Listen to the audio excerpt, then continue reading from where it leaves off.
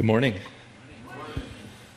Doug, who's usually here, is a very good friend of mine, and he has a unique ability of showing up in my life at key moments and kicking me in the pants. So he's a very amazing friend, and I love him to death, and I'm very honored to be here and to speak while he's up in Sacramento.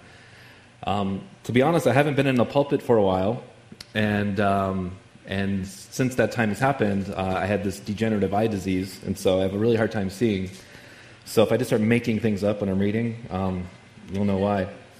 I'm going to be reading from Exodus chapter 3, which is one of my favorite chapters in the entire Bible. And because I'm old, I'm going to read from the New King James Version, and you might have a different version, and that's fine. But let's turn there or follow along on the PowerPoint, and I'm going to say a quick prayer. Lord, we invite your Spirit that is present here with us to do a work deep within our hearts and in our minds. Illuminate your scriptures to us in a way that is real, in a way that is practical, in a way that gives life to us and an understanding of you. We yield ourselves to you and to whatever you want to do, and we ask this in Jesus' name. Amen. Well, the time of deliverance for the ancient Hebrews has come. The ancient Egyptians have reduced the Israelites to be nothing more than slave laborers as they were building their cities and building their monuments and all that crazy stuff, baking bricks in the sun and serving with rigor. And so the children of Israel cried out to the God of their fathers, to the God of Abraham, the God of Isaac, and the God of Jacob, and God heard their prayer. And so what does God do? What does he do to deliver his people? Does he send this mighty angel like Michael to come down and just kind of flex some angelic muscles and kind of make a big scene? Or does he hang some like 10 million watt speakers from the moon and say, "Yo, Pharaoh, listen up, you're in trouble"? Does he do that? I would do something like that. But what God does is he doesn't do anything like that at all. The Lord sends an 80-year-old failure, one who once tried to deliver the children of Israel in his own power, in his own energy, in his own strength. He tried that and he failed. But now God sends him, who's been one who previously had grown up in the courts of Pharaoh himself. In fact, he was being groomed to be the next Pharaoh. But now we find Moses, he's hanging out on the backside of the desert watching somebody else's sheep. And it's this guy that God is going to call. But it tells us something about the Lord, and that's when it comes to those that that are going to be used by the Lord. Often the Lord's choices are contrary to human reason. It's true. St. Francis, who's my favorite medieval saint, St. Francis was asked one day, "Why does God use you? Why does he pick you?" And St. Francis fell on the ground and got on his hands and knees, and he says, "Because God could not find a more worthless wretch than myself. That's why he uses me." And I relate to that more than you can possibly imagine. And so even if you just look into the heroes of the Bible, you look at the people God uses. Abraham. Abraham is the father of faith, right? But if you know his story, he doesn't have any faith until he's like in his hundreds. Jacob, the schemer, becomes Israel, governed by God. Gideon, who was so afraid of the enemy that he would hide out when he threshes his wheat, becomes the mighty man of valor, right? And then there's Peter, who's simply Peter. Enough said. And Paul, the great persecutor of the church, becomes the great apostle. And so the people the Lord chooses are often those that would be voted most unlikely to succeed. Those are the guys. And so the question is, why is that? Well, it's quite simple. It's because God wants all the glory for himself. It's true, right? And so the Lord doesn't necessarily like it when maybe it comes to a spiritual organization or something and says, like, no wonder God is blessing them. They got all their ducks in a row, right? They're doing well. They got a great plan to follow. Look at the people involved, and and all that kind of stuff. And so sometimes the Lord just is like, look, I want the glory for myself, and he uses all those things, of course. My life's verse is this, that God uses the foolish things of this world to confound the wise. He uses the base things, the weak things, right? You know that verse from 1 Corinthians. And so it's true. And even when I do give a sermon, and people who know me well, people say, "Oh, yeah, Todd gave a good sermon," and they go, "No, I know that guy. It's definitely the Lord. Trust me." And it's true. Well, anyway, verse 1 of Exodus chapter 3, we're going to read about Moses, who once had failed. And it says, "Now Moses was tending the flock of Jethro, his father-in-law, the priest of Midian, and he led the flock back to the desert and came to Horeb, the mountain of God." So this chapter opens up with Moses. Moses at the ripe old age of 80 years old, right? Moses, who had been here in the backside of the desert, watching his father-in-law's sheep for 40 years. Now, what I find fascinating is that often before the Lord uses a person greatly or publicly or however, he often brings them into the place of desert and logs in some serious desert time. You ever notice that? Like, think of John the Baptist. You know, John the Baptist, he would wear the recycled clothing and eat the organic foods. He'd fit up in the North Bay very well. John the Baptist was a man of the desert, right, before God called him. Or what about the Apostle Paul, who spent 3 years in the deserts of Arabia before he went into his public ministry right after his conversion? Or Elijah was a man of the desert, right?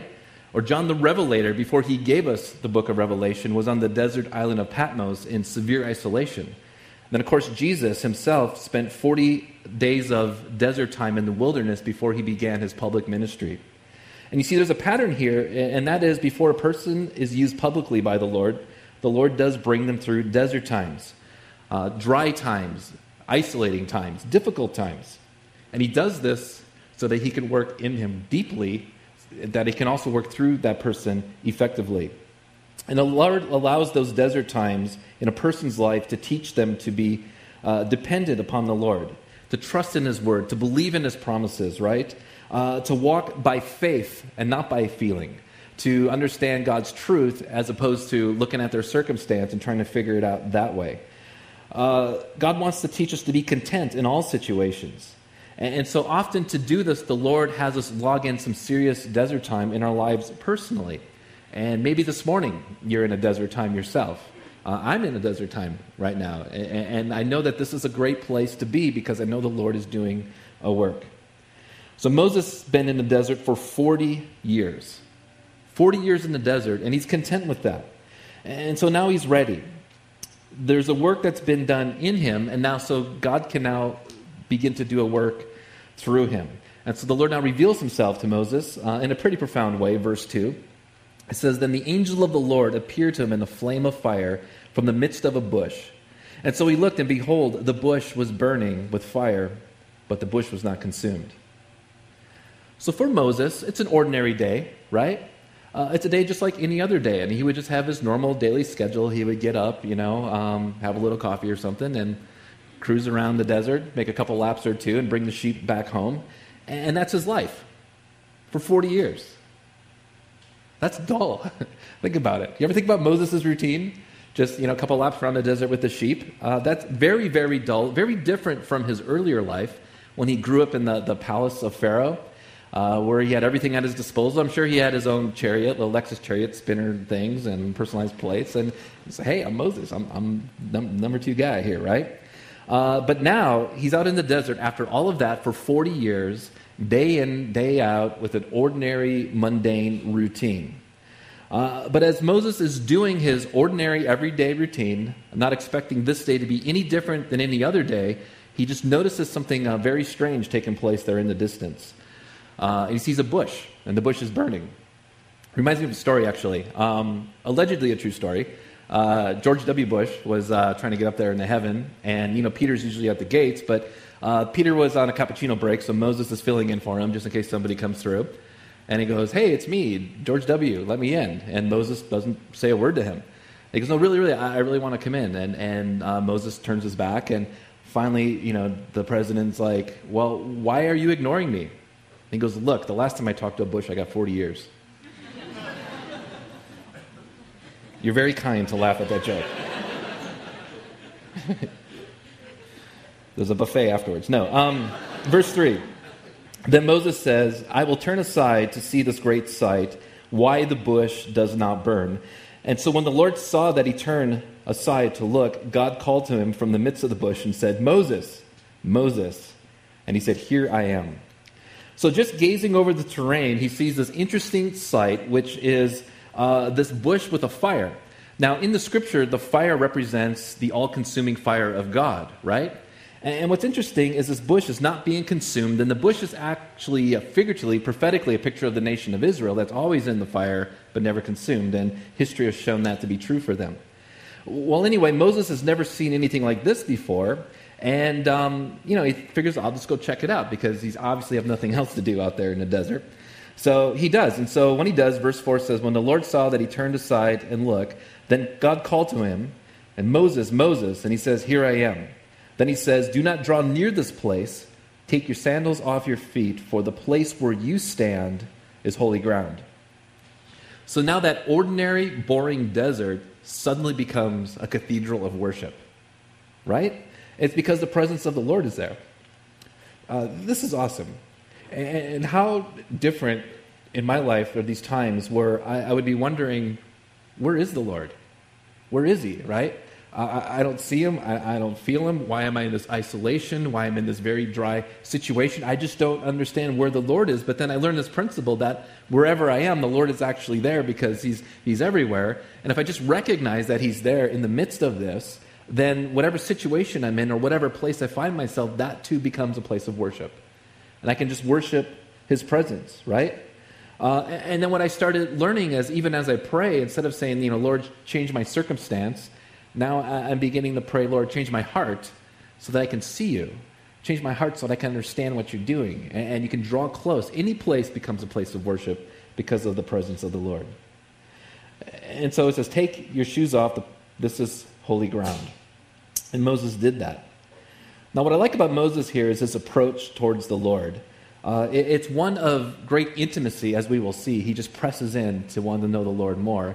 But it's also balanced with reverence. And he understands who God is.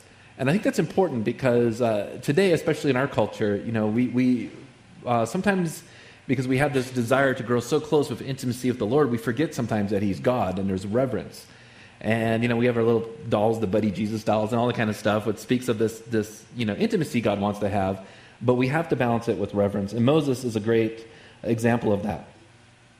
And so God speaks and he says in verse 6, I am the God of your father, the God of Abraham, the God of Isaac, and the God of Jacob. And Moses hid his face, for he was afraid to look upon God. You see, Moses understood who he was now in light of God. He understood his sinful tendencies, right? He understood his inadequacies, his own unworthiness. And so his approach now, is humility. It's an attitude of humility. Verse 7. And the Lord said, I had surely seen the oppression of my people who are in Egypt, and have heard their cry because of their taskmasters, for I know their sorrows. So I have come down to deliver them out of the hand of the Egyptians.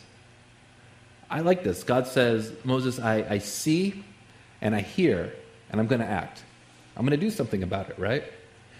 You see, when there's issues going on in your life, again, and you wonder, is God even there? Understand this principle here. He does see, and he hears your prayers, and there does come a time when he acts. And he will act, but he only acts at the right time, in the right place, in the right way. But you got to understand, he does see and he hears, and that's because he cares. And so he says, I've come down to deliver them out of the hand of the Egyptians and to bring them up from that land to a good and large land, a land flowing with milk and honey. In the Bay Area, that would be soy and organically produced sugar. Let's keep it relevant. To the place of the Canaanites and the Hittites and the Amorites and the Perizzites and the Hivites and the Jebusites. And Moses said, out of sight. And now therefore, behold, the cry of the children of Israel who've come to me, I've also seen the oppression to which the Egyptians oppressed them. Come now therefore, and I will send you to Pharaoh, that you may bring up my people, the children of Israel, out of Egypt. The Lord is saying to Moses, 40 years earlier in our story, Moses, you thought you were the man. And maybe you've read that story where Moses wanted to, he saw, these Egyptians, a certain Egyptian oppressing the Hebrews, so he thought, I'm just going to take that guy out, all, Jason Bourne style, and going to bury him in the sand, because I'm Moses, I'm the man, I can do it, right? And the Lord said, you thought you were going to do it, but guess what? That wasn't the way I was going to do it. That wasn't how, and that wasn't when, and you did it in your own energy, and you failed. But guess what? Now you're going to do it. You're going to be the guy to do it now. Because now that you've been here in the wilderness, I've emptied you now of your self-sufficiency. I've emptied you of your pride. I've emptied you of all of that stuff. And now you're in a broken place. Now you're in an empty place. So now I can do the work through you, Moses. You're ready. You are weak, Moses, and you understand that. And so now I can be strong in you. But Moses said to God, who am I that I should go to Pharaoh and that I should bring the children of Israel out of Egypt? See, this is a much kinder, gentler Moses than 40 years ago in our story, right? But he says, who am I that I should go to Pharaoh? Again, the self-confidence is no longer there. There's a brokenness in Moses. There's a new depth to him, right? He's truly a different person. Verse 12. The Lord answered and said, I will certainly be with you, and this shall be a sign to you that I have sent you. When you have brought the people of Egypt, you shall serve God on this mountain. In other words, Moses says, I don't have the capabilities to do this. And God says, well, you have me, you have my promise, you have my companionship, right? It's not who you are, Moses, it's who I am, Moses, right? It's not what you can do, Moses, it's what I can do through you. It's no longer about you, Moses, it's about me, you see. Verse 13. And Moses says to God, indeed, when I come to the children of Israel, and they will say to them, the God of your fathers has sent me to you, and they will say to me, what's his name? What shall I say to them? Full of excuses, this Moses guy, right? If I'm God, it's lightning bolt time, but thank God for us all, I'm not. But the Lord says, Moses is saying, there's names. Gods have names. And the Egyptian gods, they all got names. There's Apis, the bull god, right? There's Heka. Remember Heka? He looks a heck of a lot like a frog, the frog god. That one. Amun-Ra, the sun god. All the Egyptian names, they got these swanky gods. They got really cool names. And so what's your name? And keep in mind that in this culture, the name was also your nature. So if you were called something, your name represented who you are. And so Moses wants to know God's name. It's also going to reveal his nature. And so God says to Moses, verse 14, I am who I am. Isn't that great? God just I am who I am. So therefore, you shall say to the children of Israel, I am has sent me to you. So what's God's name? I am. That's his name. Isn't that great? It's a very difficult name to translate out of the Hebrew, right? It is best translated, I am who I am. It could also mean the all-becoming one. It can mean the eternal now. It's just, I am that I am. And its exact pronunciation, we do not know. Some people say it's Jehovah. Some say Yahweh or Yahweh. And that's because when the ancient Jews recorded this, they didn't put the consonants in there, and it was just the YH, VH, the tetragrammaton. And so the exact pronunciation, we do not know. Also, throughout the history of the Jewish people, when they read his name publicly, they would stop, bow their names, not say his name, and just say Hashem, which means the name, and then continue on out of reverence for the name of God. But it is translated, I am who I am, or the all-becoming one. And what it speaks about, actually, in the context of the way it's written, is it speaks about the eternal nowness of God, right? By the way, some fascinating trivia for you. In the New Testament, actually before the New Testament, when Alexander the Great was around, he took the Hebrew scriptures and he translated them into Greek, right? Because he was doing Hellenistic culture, and it was his Grecian formula. Everybody speaks Greek. So he took all the great documents, translated them into the Greek. And so when they translated this, they used two Greek words, which is ego, eimi, and it's really bad Greek grammar, but it's the only time they use it in Greek literature is for the name of God. It's I am that I am, or ego, eimi. And why that's important for you and for me is because when Jesus is around, and in the New Testament, whenever Jesus speaks of himself, he speaks himself as ego, eimi.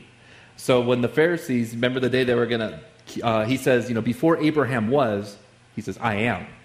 In other words, before Abraham was, ego, eimi, I am that I am. And you remember that story, they picked up rocks to stone him, and Jesus is like, what good work are you killing me for? And they're like, no, we're not stoning you for the works you did, but it's because you, being a mere man, just made yourself out to be God. You just claim to be God because he said, ego, eimi.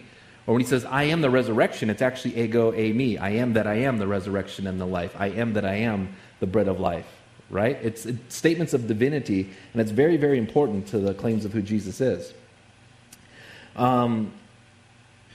Moses, God says, my name is I am that I am, or I am the eternal now. In other words, that's where I live, that's who I am, that's where I exist, that's how I work. I am not the God of the I was, I am not the God of the will be, I am the God of the now, right now. You see, God wants to deal with you and me right now. God wants to work in our lives right now. He wants to give us provision and His presence right now.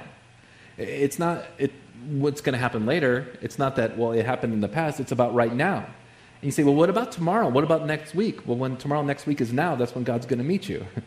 But why wait? Experience Him now. His Holy Spirit is within you. His presence is everywhere. He's with us now, always with us now, in every situation. It's very profound and it's very beautiful. Every moment, Him with us. He's the becoming one, the eternal now, the ever-present, the great I am. We say, I am what? What's whatever you need, is the way it works, you see. Everything. Do you need strength in your life right now?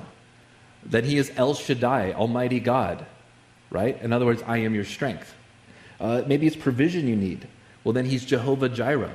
I am your provision, right? The God of provision. Or maybe you sinned and you need some righteousness. Well, then He is Jehovah Tedeskenu, the Lord our righteousness, or I am your righteousness. And if you actually go through all the Old Testament names of God, they are all the needs that you need, and He is that for you in the present tense. It's amazing. It's beautiful. And you should study these names, right? And understand that God's very nature is to be these things for you, because that's His very name. And so moreover, verse 15, God says to Moses, thus you shall say to the children of Israel, the Lord God of your fathers, the God of Abraham, the God of Isaac, and the God of Jacob has sent me to you. This is my name forever, and this is my memorial to all generations. And so go gather the elders of Israel together and say to them, the Lord God of your fathers has come and appeared to me, saying, surely I have visited you and seen what is done to you in Egypt. I like that too. The Lord visited. He's just hanging out, seeing what's going on. He understood. He says, I see the oppression. I see them cracking those whips on your back. I understand your pain. I visited there. Verse 17. And I've said, I will bring you out of the affliction of Egypt to the land of the Canaanites and to the Hittites and the Amorites and the Perizzites and the Hivites and the Jebusites, to a land flowing with milk and honey. And they shall heed your voice. And you shall come, you and the elders of Israel, to the king of Egypt. And you will say to them, the Lord God of the Hebrews has met with us.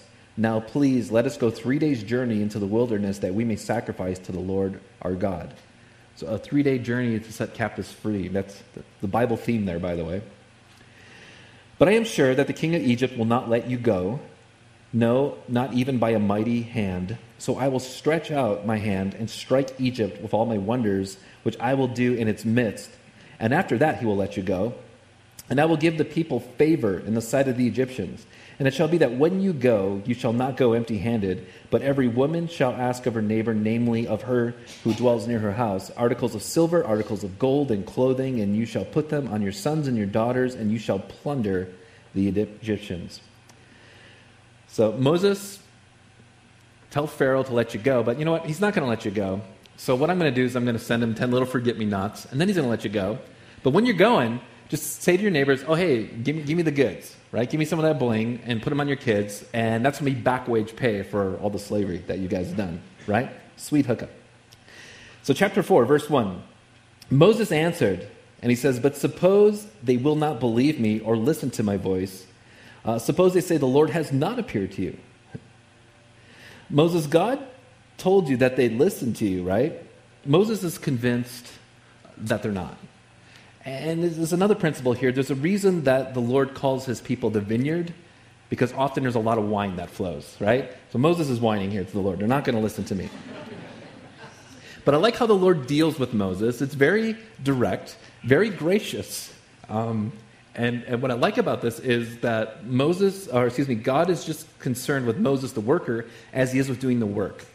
It's just not that God wants to do something huge in your community. He wants to equally do a work in you so that you do the work in your community.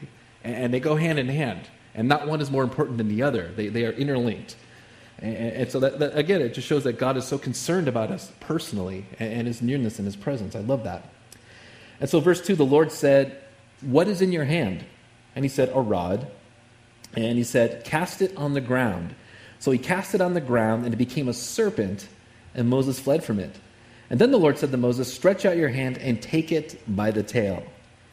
Now, if you understand anything about catching snakes, and I used to live in New Mexico, we actually were stupid enough to catch rattlesnakes.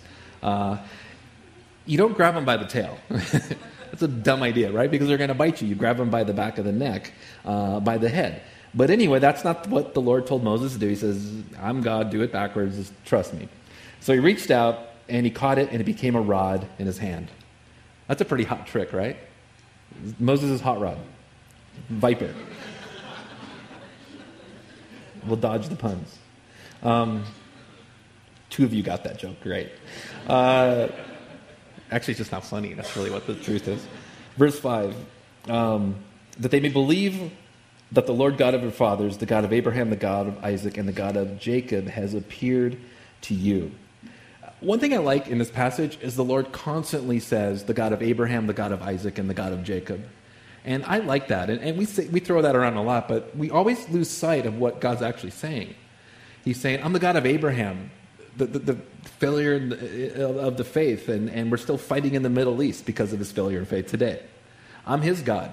And I'm the God of Isaac. Isaac was kind of not the greatest father, kind of absent, right? Favored one kid over the other. And the God of Jacob.